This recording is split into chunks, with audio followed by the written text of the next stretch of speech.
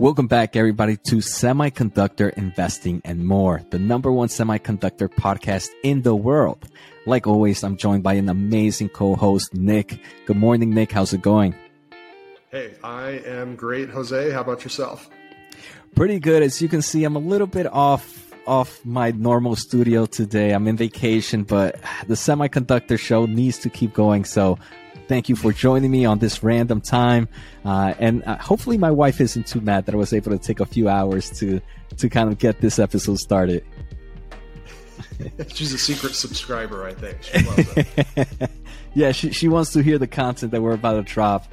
So Nick, today we got some awesome topics. We're going to take a closer look at some CES events that we didn't get to touch last week. We also got some updates in Apple. They're kind of entering a little bit more in the chip business, and certain chip companies might be afraid. So we're going to discuss that a little bit more. And also just a little bit more about data center solutions. So I'm super excited about today's episode. I know you're going to start off with topic number one, Nick, where we're going to take a closer look at that Apple news. And should certain investors be worried? So I'll pass it your way. Okay. Yeah, this was big news that hit early in the week.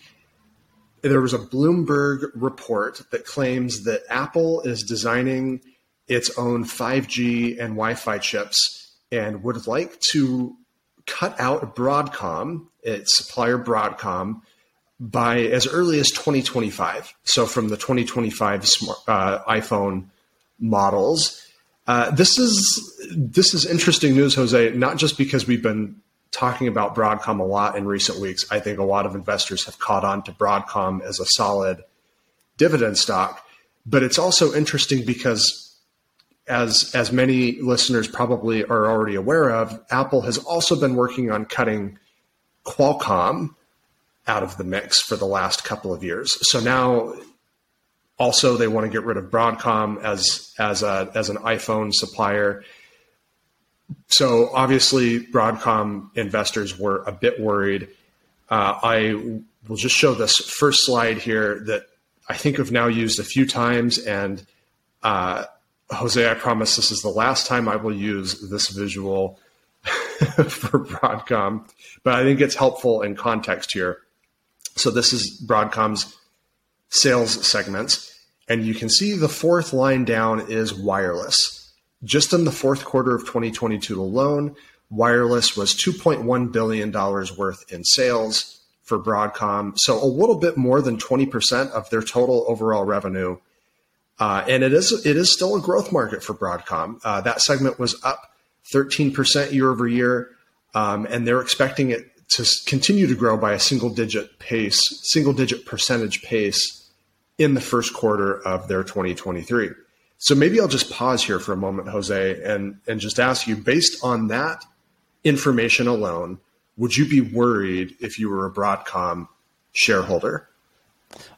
So a little bit yes, a little bit no, right, Nick? I mean, taking a closer look at this slide, right, which kind of breaks down, we can see the wireless market is definitely an important portion compared for the company's total revenue. It looks like it's somewhere around 20% of total revenue. So it's definitely an interesting market, something that has some movement. But we do see that Broadcom is kind of also exposing itself into other markets that are growing at a faster rate. And we take a closer look at those kind of quarterly quarter one 2023 expectations. We see some of those other markets growing at a faster level. So obviously something to kind of be aware of. I want to say it's a little bit, I don't know if they're a little bit worse than a yellow flag, but maybe not completely a red flag just yet. So maybe somewhere in the orange line, if that's what red and yellow make. I do have a question for you, Nick. Sure.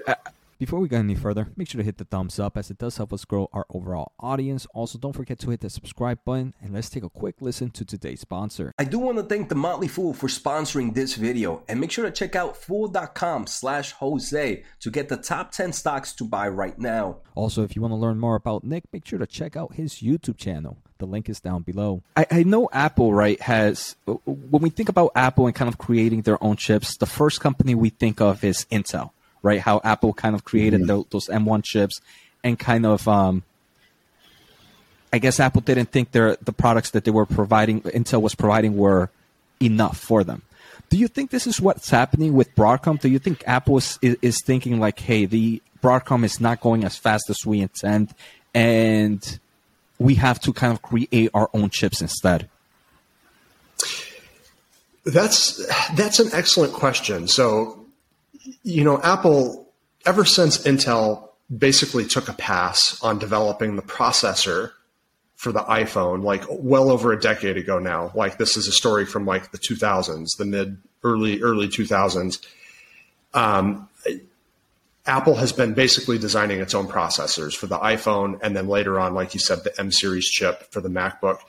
And I think, Jose, you talk a lot about this. You really like talking about those chip companies that design those really sexy, high tech processors, because it's like it's the brain of the device, right? It's the most critical component that you build the rest of your device around. So I think Apple designing its own processors is purely about performance, and it wants to control the performance. Some of these other more ancillary chips, I mean, I say ancillary, and maybe that's not the right word, because connectivity is absolutely not ancillary to a smartphone. It's a critical piece of the puzzle. But I don't know that it's a matter of Broadcom not moving fast enough, as much as Apple is now at this point not a super high growth business anymore, and they're looking for ways to save money.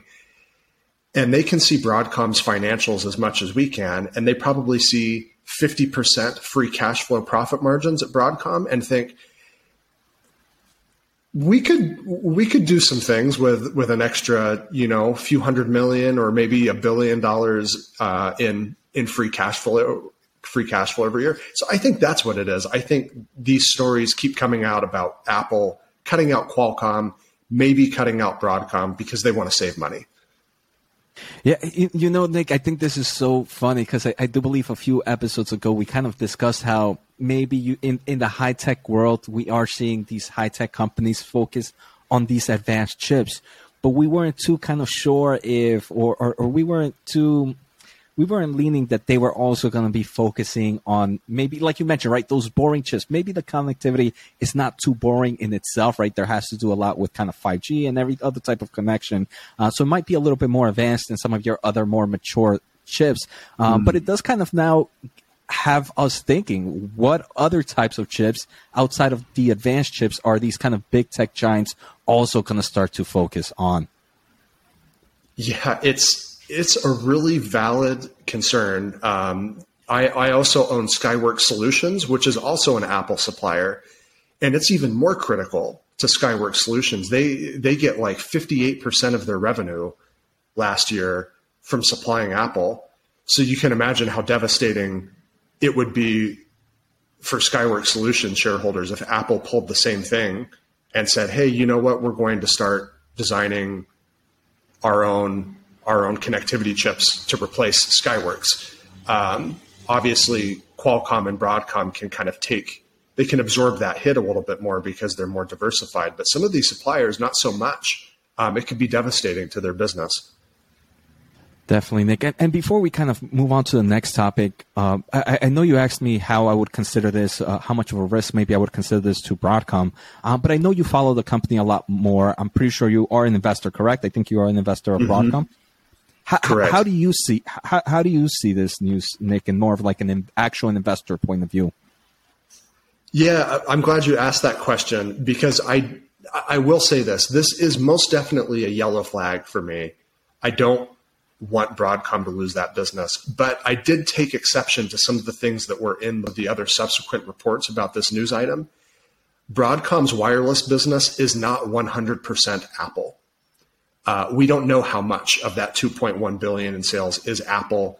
Broadcom has other wireless customers as well. So it's not like if Apple is successful in designing those chips, 100% of Broadcom's wireless business just goes up in smoke. Also, we don't know which chips specifically Apple is trying to design itself. Broadcom designs a lot of 5G and Wi-Fi chips. So I do have this one other slide that just kind of shows these. It's called a front end module. You can see from the picture here, there's multiple smaller components that make these things up. Is Apple trying to replace the whole thing? Is it a specific component?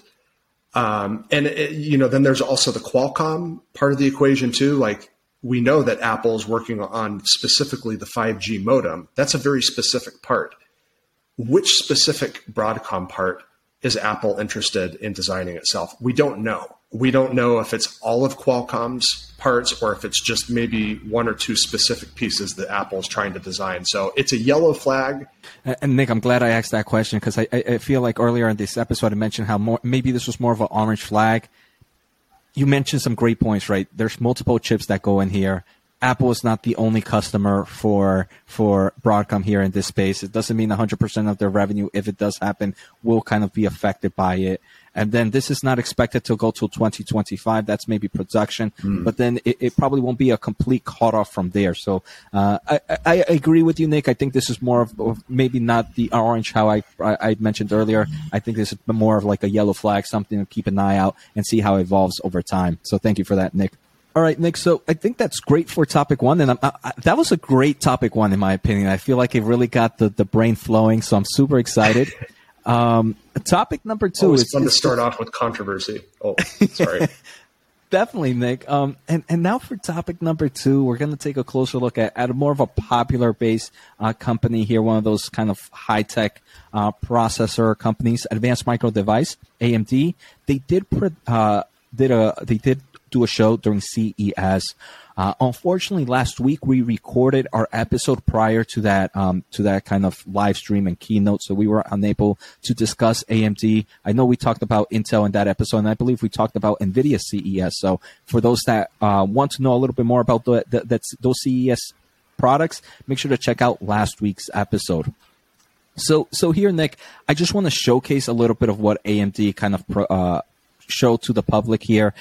Again, the CES events or trade show is more for consumer-based products, right? So we're going to hear a little bit more about processors for the consumer market. But what really was interesting, Nick, is AMD took this time on screen to explain a little bit more of their data center solutions. And those were pretty fun, and I want to explain a little bit more about them. So if we take a closer look at the first slide, it just shows a variety of Ryzen processors that AMD announced. They announced, for example, the laptop version of their 7000 series. So again, this upcoming quarter and next quarter, I believe, are going to be some great quarters for consumers that want to get some nice high performance laptops with the great GPUs and CPUs we've kind of seen around right now. They also kind of announced a little bit more processors for the desktop market. For example, their X3D line, which includes 3D V-Cache technology, which is kind of their higher tier products for those that want to pay maybe a premium and have the best of the best. So I want to say in the consumer side, Nick, nothing, especially in the processor side, nothing too crazy, right? This is something that most semiconductor companies do on a yearly basis or every other year, where they just release new processors to kind of be against the competition. Now, I do want to go to a question here, Nick. AMD was kind of comparing their Ryzen 7040 series, which is their processors for the laptop market. And it's supposed to be one of their high-end processors here.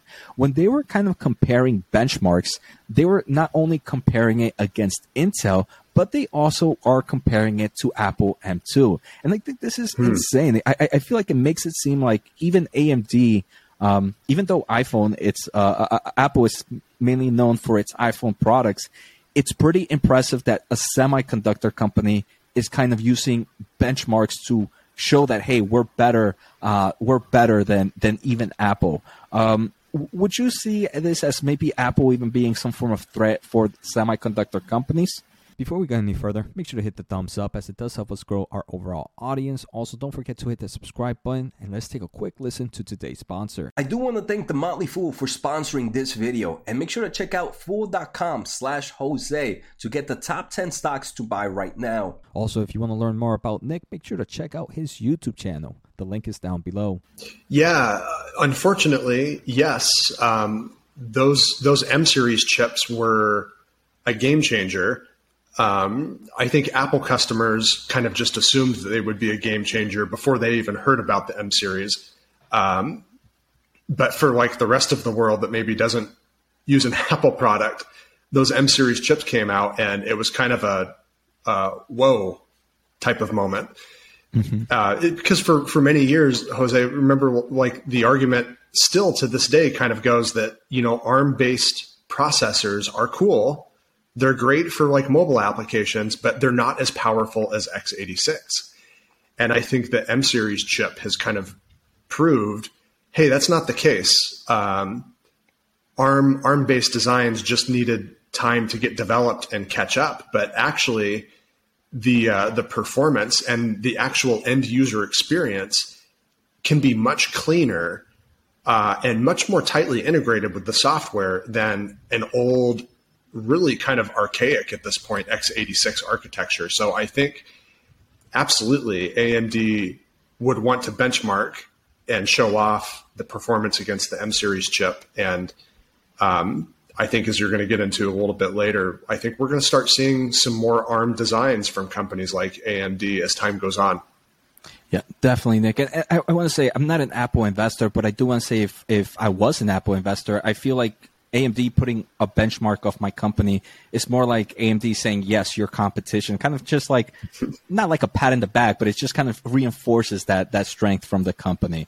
So definitely pretty cool there. Next, Nick, there was another product that they announced that I thought was super cool was AMD's Ryzen AI. So here in this slide, I kind of took it from their presentation. And if you take a closer look at the bottom right of this processor, AMD mentions that they're going to have a dedicated AI engine. And this is going to be of its own kind of dedicated processor to some extent for certain AI applications and workloads. So it's going to help reduce stress of certain workloads from the CPUs or GPUs, wherever they're going to end up using it. Obviously, if you end up reducing stress from certain workloads, you're doing the following. You're improving performance because now that CPU or processor doesn't have to do that other task that it was probably not so efficient at doing it. The second thing is it's also going to help with power efficiency. So this is pretty cool. They did mention some use cases coming up in the market this upcoming when they release some of these laptops this quarter. One of the use cases, Nick, will be how we talked about Nvidia Broadcast a few weeks ago, how a person recording can kind of blur their background. They can do a lot of kind of random stuff using the power of AI. AMD Ryzen is saying with their kind of adding their Ryzen AI hardware to these x86 processors, they're going to be able to do things like that as well. And as kind of the market evolves, now they have kind of a processor where if new solutions come out, then they're going to be able to kind of also include them on their processor side. So I don't think it's anything that would overall change the stock price or be like, hey, AMD is a true winner from here. But I do believe these small kind of chip performance boosts can kind of overall help consumers maybe choose their product opposed to maybe some of their competitors. Yeah, I actually have a question for you on this, Jose. This little dedicated AI processor, this little mini AI engine on the CPU, is it just for the laptop series, or is it also on some of the refresh chips for the desktop CPUs as well? From what I understood, Nick, I think it's right now being integrated into their laptops processors. I think that's where because that's when they mentioned it. But I wouldn't be surprised if they're also going to start implementing it into their desktop players as well. Because I know when they kind of discussed it in the CES, it was during the kind of the whole laptop portion of it. But I wouldn't be surprised if eventually, if it doesn't, if it hits the desktop market, and I wouldn't be surprised either if they start integrating it into their GPUs later on as well, because AMD has done really well at packaging, or even their FPGAs or other kind of accelerators from. Actually, they do mention it later on that they are putting it in some of their FPGAs. So I think their packaging technology is pretty good that if they haven't announced it yet, it's going to be pretty soon that they're going to start announcing this in other processors as well. Interesting. So next, Nick, they did talk a little bit about the consumer GPU market. Nothing crazy here. It's just more, hey, earlier this year they released GPUs for the consumer discrete desktop market. Now they're just kind of releasing it to the laptop market. Nothing crazy here. Again, just kind of a refresh or something they have to do every year. So now the juicy stuff, Nick. We're going to take a closer look at their data center solutions. And they mentioned two main products. First, they mentioned was the AMD Instinct MI300. And this is going to be a data center GPU and CPU all together. And the next segment we're going to do is we're going to break it down a little bit more about competition. But in theory, if you have a CPU and a GPU kind of together in one way or another, they're able to talk a lot quicker to each other. So overall, it makes them more power efficiency and more performance efficient as well, right? Because now it's like instead of sending a mail to someone who lives across the country, you can kind of just talk to them next door, and it's something you're able to communicate a lot faster and get a lot more stuff done at a faster rate. So the MI300 is super interesting. They do mention that it's coming on the second half of 2023. The second, Nick, that they mentioned is AMD Aveo V70, and this is an AI inference accelerator. And this is based off their Xilinx acquisition. I think, again, this kind of shows the strength of this acquisition that they've done and how well it's doing for the overall company. If you take a closer look, Nick, on the bottom left, they do mention AMD XDNA AI engine. So even on this one, they are including that AI kind of dedicated solution to it. So pretty interesting there.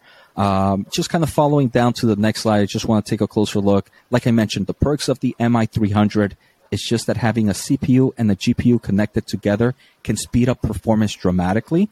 Obviously, there's some pros and cons. Some of the cons, for example, are if you have a CPU and a GPU, maybe you might not have as many cores as you normally would have if you have them individually.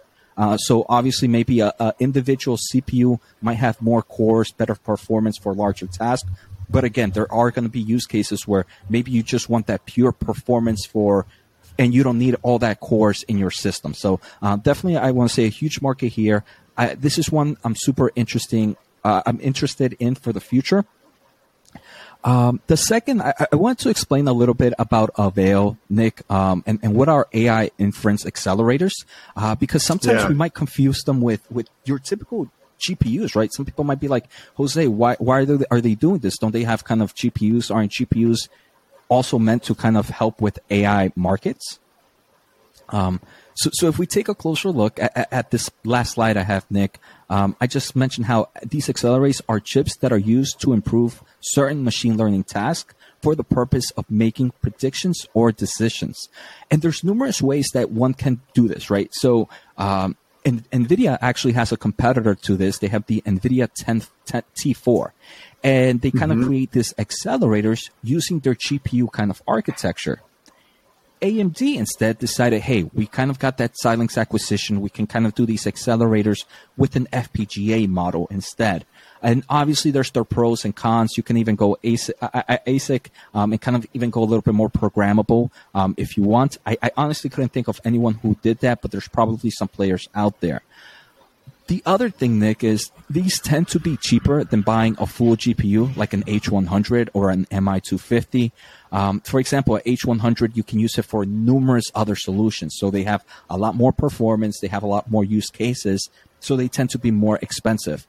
These kind of accelerators, they pretty much are for one certain task. For example, just pretty much machine learning tasks and improvements there. And they probably have lower cores, lower performance, but they fit for maybe certain people who just want it to do that sole purpose. So they tend to be a little bit cheaper. And that's why sometimes we might see that, hey, why are they doing this product? Isn't this exactly like this other product? But there's always use cases here. So I've been rambling too much, Nick, here. I'll pass it your way. Any thoughts here on kind of these data center solutions that AMD announced? It's I think, what we expected a few weeks ago, Jose, when you were talking about AMD and you did the breakdown on the consumer segment, the PC and laptop side in particular that's been struggling, low profit margins. The cloud is where the growth is and where the growth is going to be, I think, for the next few years. So as an AMD shareholder, I love seeing so much emphasis placed on the cloud right now because I think that's where AMD is going to make the money. And it's still ultimately kind of a consumer market because we interact with cloud apps every day. And I think many investors still underestimate how little penetration the cloud has made into the overall IT industry. I mean, based on like some of the 2023 expectations, like cloud computing is barely just going to cross the 10% of total IT spend in this year. There's a long way to go to like getting these businesses up to date with, remote computing and improving the applications that we interact with via, our phones and our laptops and whatnot. So I like seeing these updates from AMD, and I think they're putting some really, really compelling hardware out there that I think will help them continue to capture market share on this front. Definitely, Nick. Thank you for that. And I think this is going to be a perfect segue for topic number 3. We're going to continue here with AMD. I kind of mentioned a little bit about that data sensor solution, the MI300, which is a CPU and a GPU combo. And this is an amazing product, but I do want to say AMD is not the only one kind of following this suit, right? And it's not the only one that's going to be releasing it. So I do want to say it's important for investors of either AMD to understand some of the competitors. So let's take a closer look at this kind of GPU CPU combo. So the 3 main players that everybody knows that are actually doing this are AMD, Intel Corporation, and Nvidia. And I want to start off with Nvidia for this one, since we kind of spent a few minutes talking about AMD. So Nvidia is developing the Grace Hopper superchip. This is going to be their CPU plus GPU combo. Nvidia mentions that they are designed for artificial intelligence, high performance computing, cloud, and hyperscale applications. I want to say out of the two, this one's going to be a bit different because the CPU that Nvidia is doing, Grace, is based on ARM-based architecture versus your traditional x86. And I think this goes pretty well with topic number 1, Nick, how we kind of discussed how at the beginning, a lot of people were kind of maybe saying ARM products are good for just power efficiency, but they might not be that great for performance. And I think that might not be exactly the case. It just takes time to develop. And now we're seeing big players like NVIDIA kind of developing these ARM-based chips. So I want to see how this performance goes. This is expected to be available in the first half of 2023, Nick. Unfortunately, I haven't really heard too much from – that's when they originally mentioned it. But I want to say in the past few quarters or months, I haven't heard too much from NVIDIA discussing too much about the Grace Hopper super chip. So I'm wondering if maybe it might be postponed to a little bit later. I do believe they're going to have to talk about it during their next earnings, especially if they were expecting the first half of 2023. Any thoughts here, Nick? Have you heard about their release date, if there have been any changes from their original thought process? No, I'm in the same boat as you. I feel like it's gone a little bit quiet. And that's a good point. I hadn't thought about it maybe possibly being delayed. So yeah, if that is the case, you're right. I think we'll probably get some updates during the next quarterly report. Before we go any further, make sure to hit the thumbs up as it does help us grow our overall audience. Also, don't forget to hit the subscribe button, and let's take a quick listen to today's sponsor. I do want to thank The Motley Fool for sponsoring this video, and make sure to check out fool.com/Jose to get the top 10 stocks to buy right now. Also, if you want to learn more about Nick, make sure to check out his YouTube channel. The link is down below. So next I want to move to the second slide, and I'm not going to get too techie here, but I do want to say there is, even though all these companies are doing a CPU and GPU combo, they're doing it a little bit different. So here I kind of have the logical overview of this kind of Grace Hopper super chip, and you can see the Grace CPU to your left, the Hopper GPU to your right. Nvidia has this custom interconnect, which is kind of a bridge meant for kind of high speed connection, right? So that's how Nvidia is kind of going to allow these two chips to kind of talk within each other. Then they're also going to be putting some form of software design to make the chips look like one to the system. But I want to say this isn't true connection, right? It's not truly two chips in one. Because there is this kind of custom connection. If we take a closer look, we can also see that both the gray CPU and the Hopper GPU, if you look on top of them in the blue and orange or the bottom, they kind of have their own memory. So they have they're kind of discussing their own products within their own selves, and then if they need to talk to each other, they need to talk with this kind of through this NVLink C2C. So I'm just going to leave it at that. Nvidia says that this is super fast and is going to be super great for their product. But next, I want to take a closer look at the AMD MI300 APU. So this is very similar. It's going to be a CPU and a GPU combo. AMD mentions that it's designed for AI training, but like anything else, it's most likely going to have other workloads as well. The CPU, as we all know, AMD uses the traditional x86 architecture, and it's going to stay with that, right? It's going to use AMD's EPYC server CPUs, and they're going to use their MI Instinct GPUs to kind of do this combo. They did mention that this is expected to be available in the second half of 2023. So if NVIDIA is on time, they might beat AMD to the cake. But like we both mentioned earlier, Nick, I do believe maybe NVIDIA might be a little bit late here, so they might be released around the same time. So this is where the MI300 is super impressive, Nick. And there's no special interconnection that's happening here. The CPU and the GPU are on a single package sharing the same memory. So it's pretty much kind of like two brains in one. And they say that this is a lot better than that kind of, obviously they're going to fight against each other, but they do say that this is better than any kind of custom interconnect, because here you're really at the hardware level having this kind of connectivity, right? It's purely at the hardware level. It's kind of made from there in a single package. So that's the great thing about the MI300. Before I kind of take a closer look at Intel's kind of sort of solution, any thoughts here, Nick? Yeah, this is really interesting to me, Jose. I actually just yesterday we posted a video on our channel about those interconnects.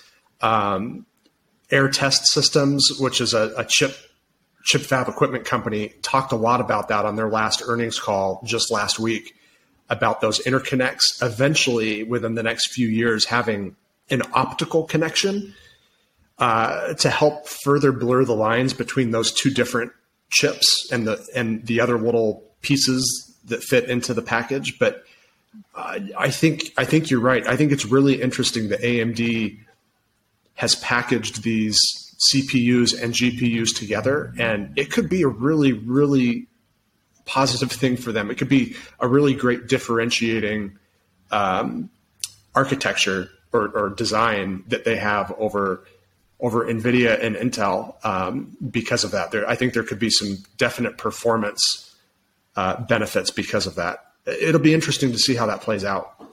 Yeah, definitely, Nick. I want to see. I think benchmarks are going to be amazing to see when these products release. If I want to say, if this is the first time AMD is kind of doing a connection like this, maybe the first generation might not be as strong. And this is what we normally see in the tech world, right? Sometimes we see the first generation is a little bit weaker, and sometimes people kind of throw it under the water, like, oh, it failed. There's no way it's going to do better. But I want to say maybe at the beginning it might look weaker, as obviously NVIDIA has used kind of that NVLink connection for numerous generations. I forget what generation they are on already, but it's definitely something they've used in the past with improvement technology. So maybe NVIDIA might have a little bit of a head start right now. But I do believe the potential of these kind of single chip units, AMD might have more potential there, might have more room to grow in the future, where maybe that interconnect eventually might meet some form of hurdle. So definitely something to kind of think about there. So the final one, this one, I'm not laughing because it's not that I don't like the company. I think Intel has huge kind of growth opportunities per se, and they're trying to create something as well. They're calling it Intel Falcon Shores, and as we know, Intel kind of creates their own processors. They have the Xeon-based processors for the server market. They have the Arc Alchemist line for their GPU market as well. So eventually, this was during their investor meeting of 2022. They want to create this XPU, which is going to include their CPU and GPU into a single socket. Very kind of similar to kind of how AMD might be doing it. But they don't mention that this is not expected to come out till 2024. So a full year after AMD's MI300 and a full year after Nvidia if they do release on time. Unfortunately, we know Intel in the past hasn't been the greatest with release dates. For example, the Sapphire Rapids that I believe should have had an event today was supposed to be released numerous quarters ago. So it's interesting to see Intel also kind of trying to follow suit. Any thoughts here, Nick, on this? Just maybe on Intel or just all three in general? Well, all three in general, I think the clear takeaway here is AMD and Nvidia are going to continue gobbling up all the growth in the data center side of the industry for the foreseeable future. Intel, it's disappointing because this is like kind of, you'll hear this referred to as like chiplet architecture, where you have these smaller chips either interconnected or packaged together. Intel kind of started talking about it years ago before anybody else was. It's disappointing to see them so far behind getting an actual product to market, but it does definitely validate what Pat Gelsinger, the CEO, has been saying. They're behind the curve on the data center market. They're losing market share. This is kind of just validation that is true. Even though Intel is maybe making some headway again on the PC and laptop side, the data center market is where the growth is, unfortunately, and it doesn't look good. Definitely. Thank you for that, Nick. And like I mentioned, Intel just today hosted their data center event. So most likely in the upcoming episode, we will discuss what happened there and kind of let you, the viewers, know if there was anything super interesting. So, Nick, I think we can move on to topic number 4. And I want to say in the past few weeks, we have seen a lot of discussions about AI in general, right? ChatGPT has kind of blown up the internet. We've seen huge kind of moves from big player kind of investing more money into that platform. And I kind of want to talk a little bit about Nvidia using AI to kind of improve their solutions. So if we take a closer look at this slide right here from Tech Power Up that came out on Sunday, January 8th, there are reports that Nvidia is going to release AI-optimized drivers, improving overall performance.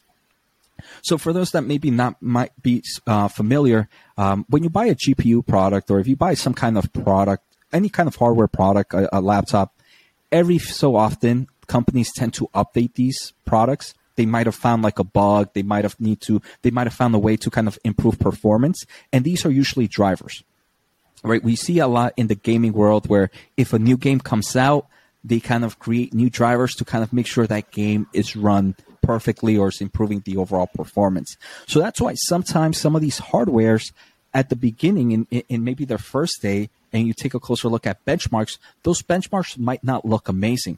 But 6 months later, you might do the same benchmark, and that hardware might be running a lot better because the overall drivers that they have kind of gone through the process to overall improve the performance and some of the bugs that may have kind of encountered during the time.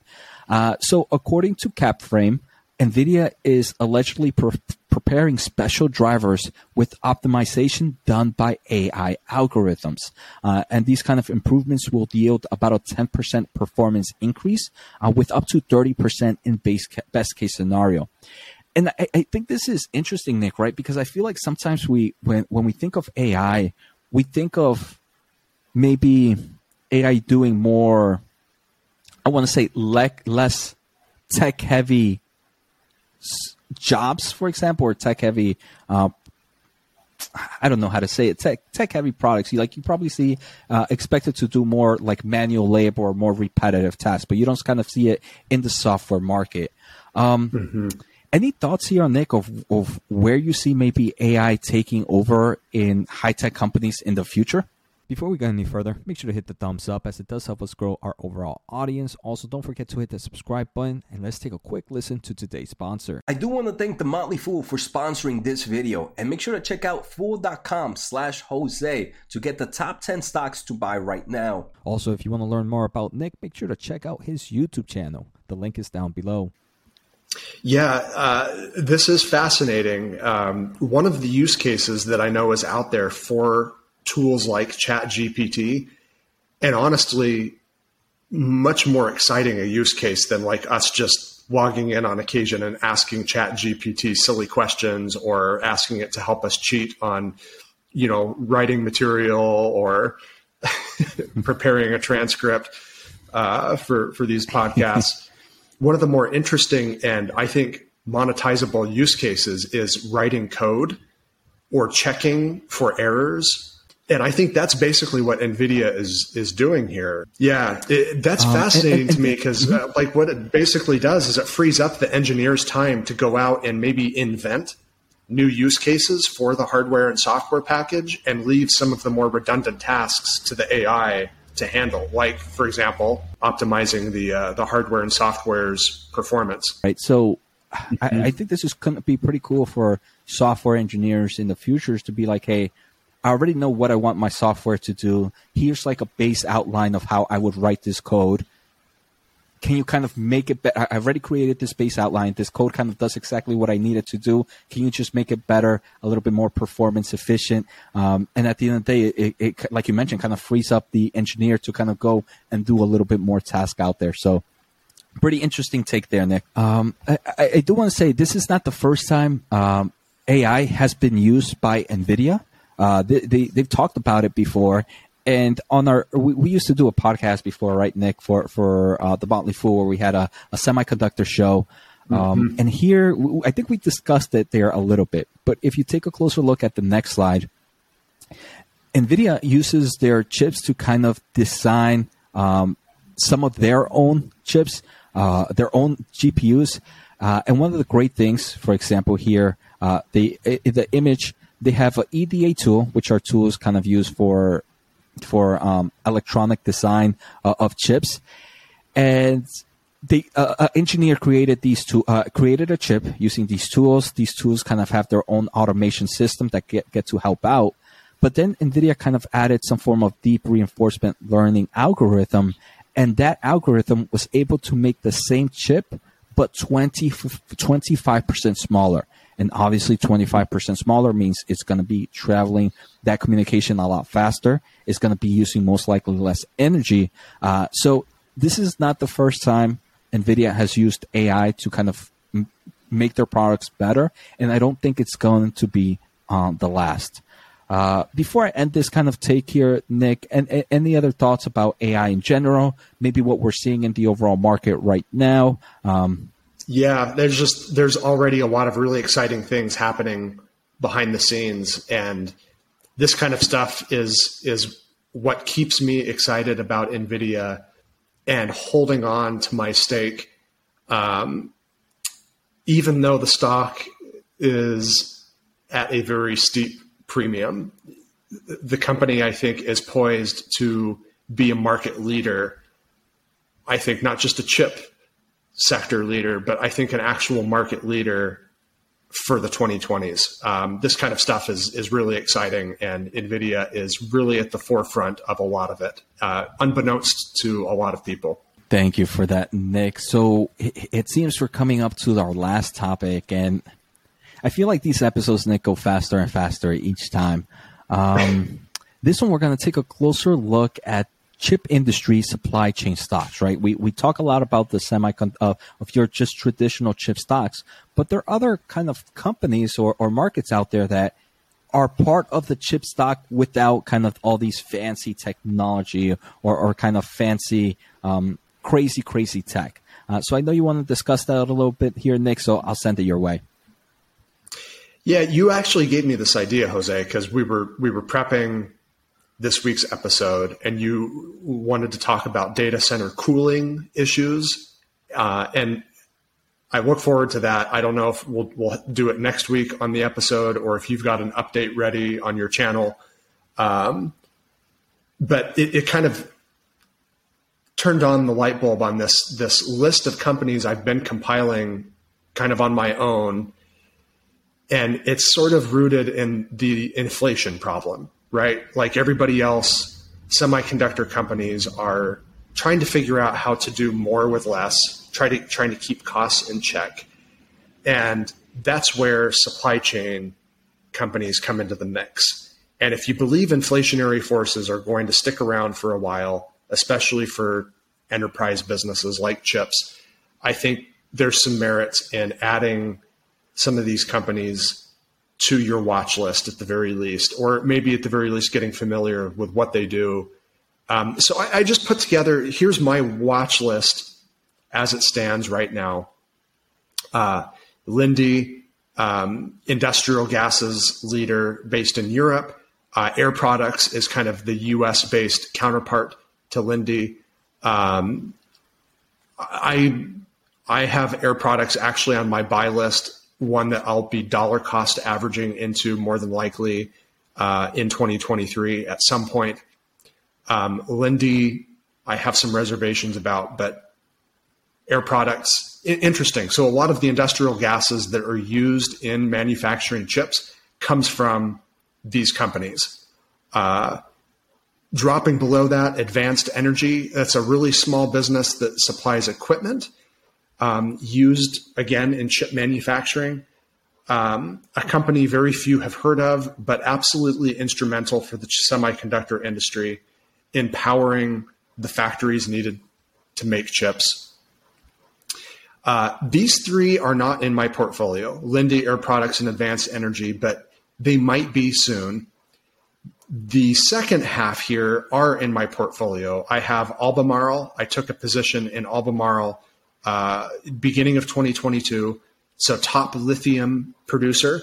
So again, this is an adjacent industry or maybe an upstream company, to borrow a term from the energy sector, further away from the consumer, the end user, but absolutely instrumental, right? Like lithium is in all the batteries that power our smartphones, our laptops, lots of other devices.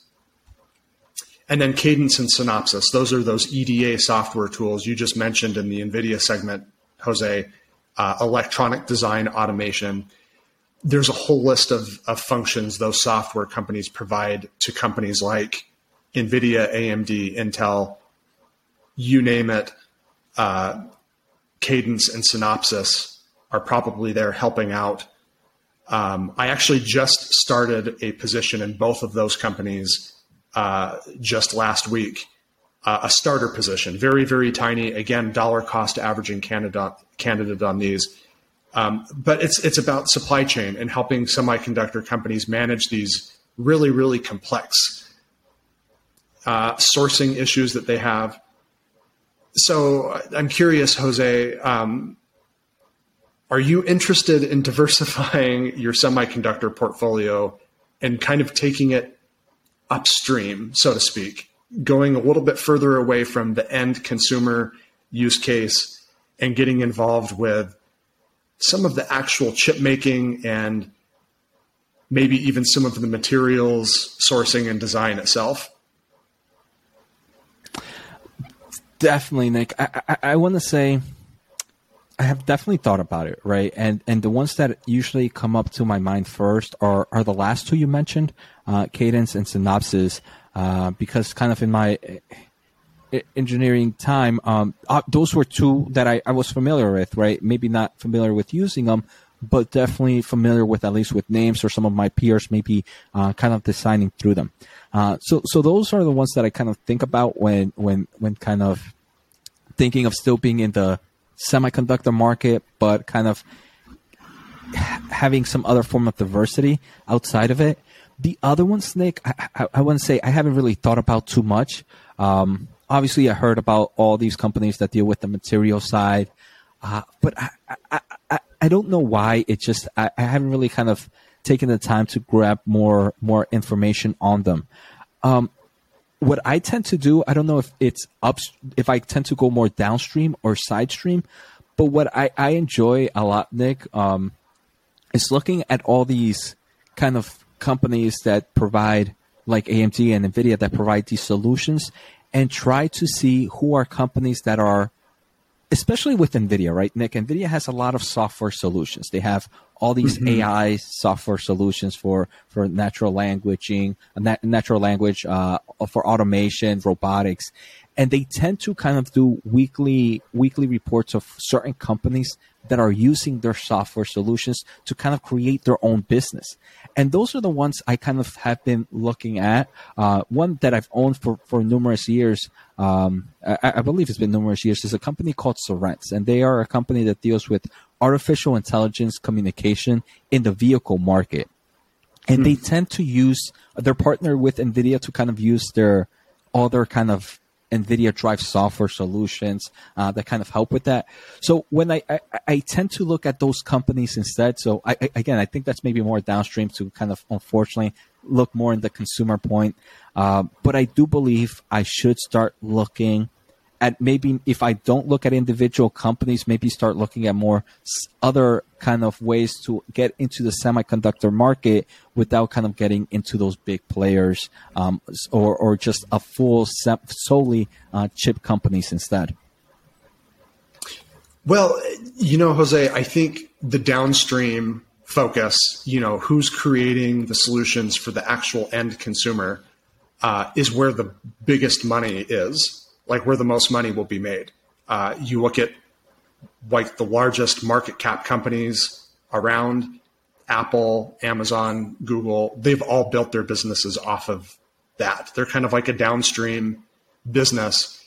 And so if you're looking at kind of more upstream, the more behind the scenes type of businesses, I think the key factor here is it's not necessarily going to be the highest growth businesses or the highest growth sub industries that we're looking at. But for me, it comes down to like, how will I effectively diversify my portfolio? And what I mean by that is not just adding in stocks to my portfolio just for the sake of adding in more stocks, but who is going to capture some extra growth when maybe Nvidia is in a cyclical slump, like right now, for example, so that my portfolio is kind of always getting someone kicking in some growth somewhere and kind of keeping things moving forward, making positive progress.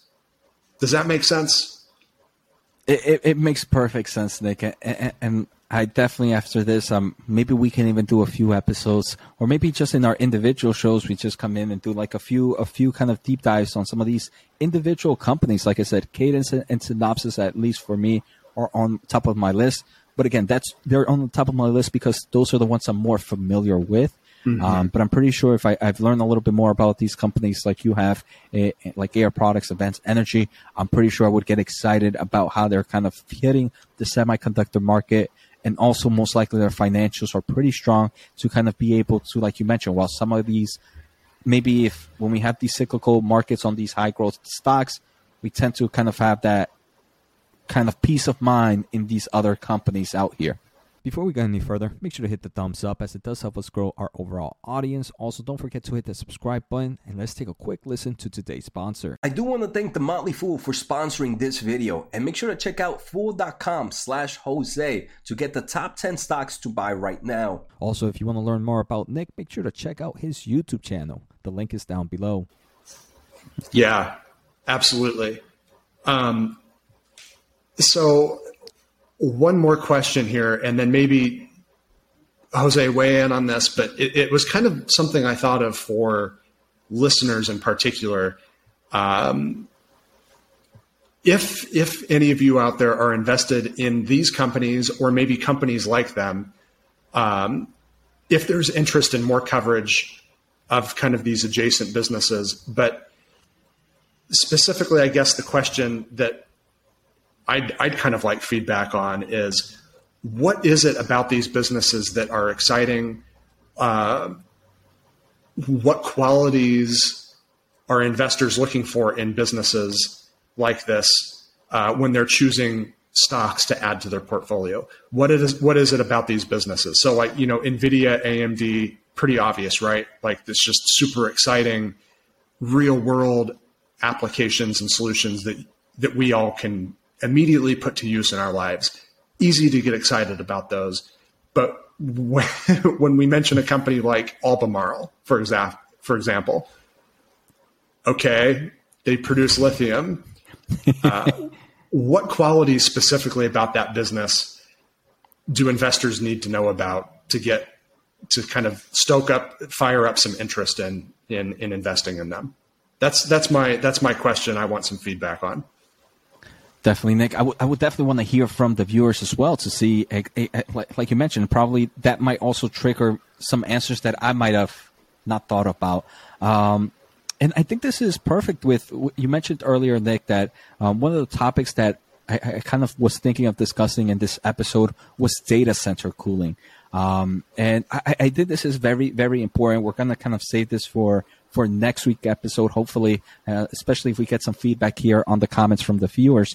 But the data center market is one that we think about it from the chip side, right? How cool or how impressive and how strong these performance chips are.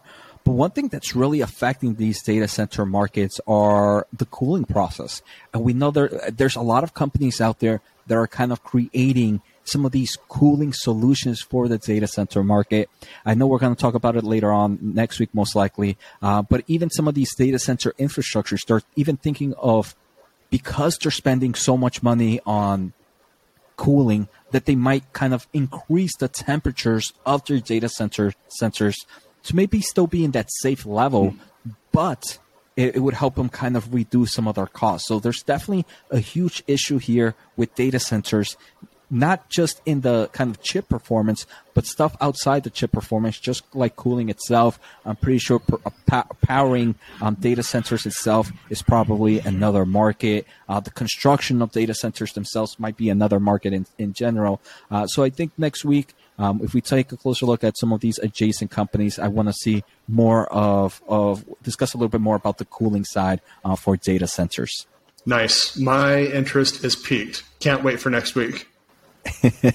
Thank you for that, Nick. And I think that is it for episode number 10. That's crazy. 10 episodes here, Nick, with Semiconductor, investing and more. I just want to say thank you, Nick, for all the support and all the great kind of knowledge you share to me and the viewers. I'm pretty sure you're the favorite around here, Nick. I see a lot of great comments on your side. I don't see that many nice comments on my side.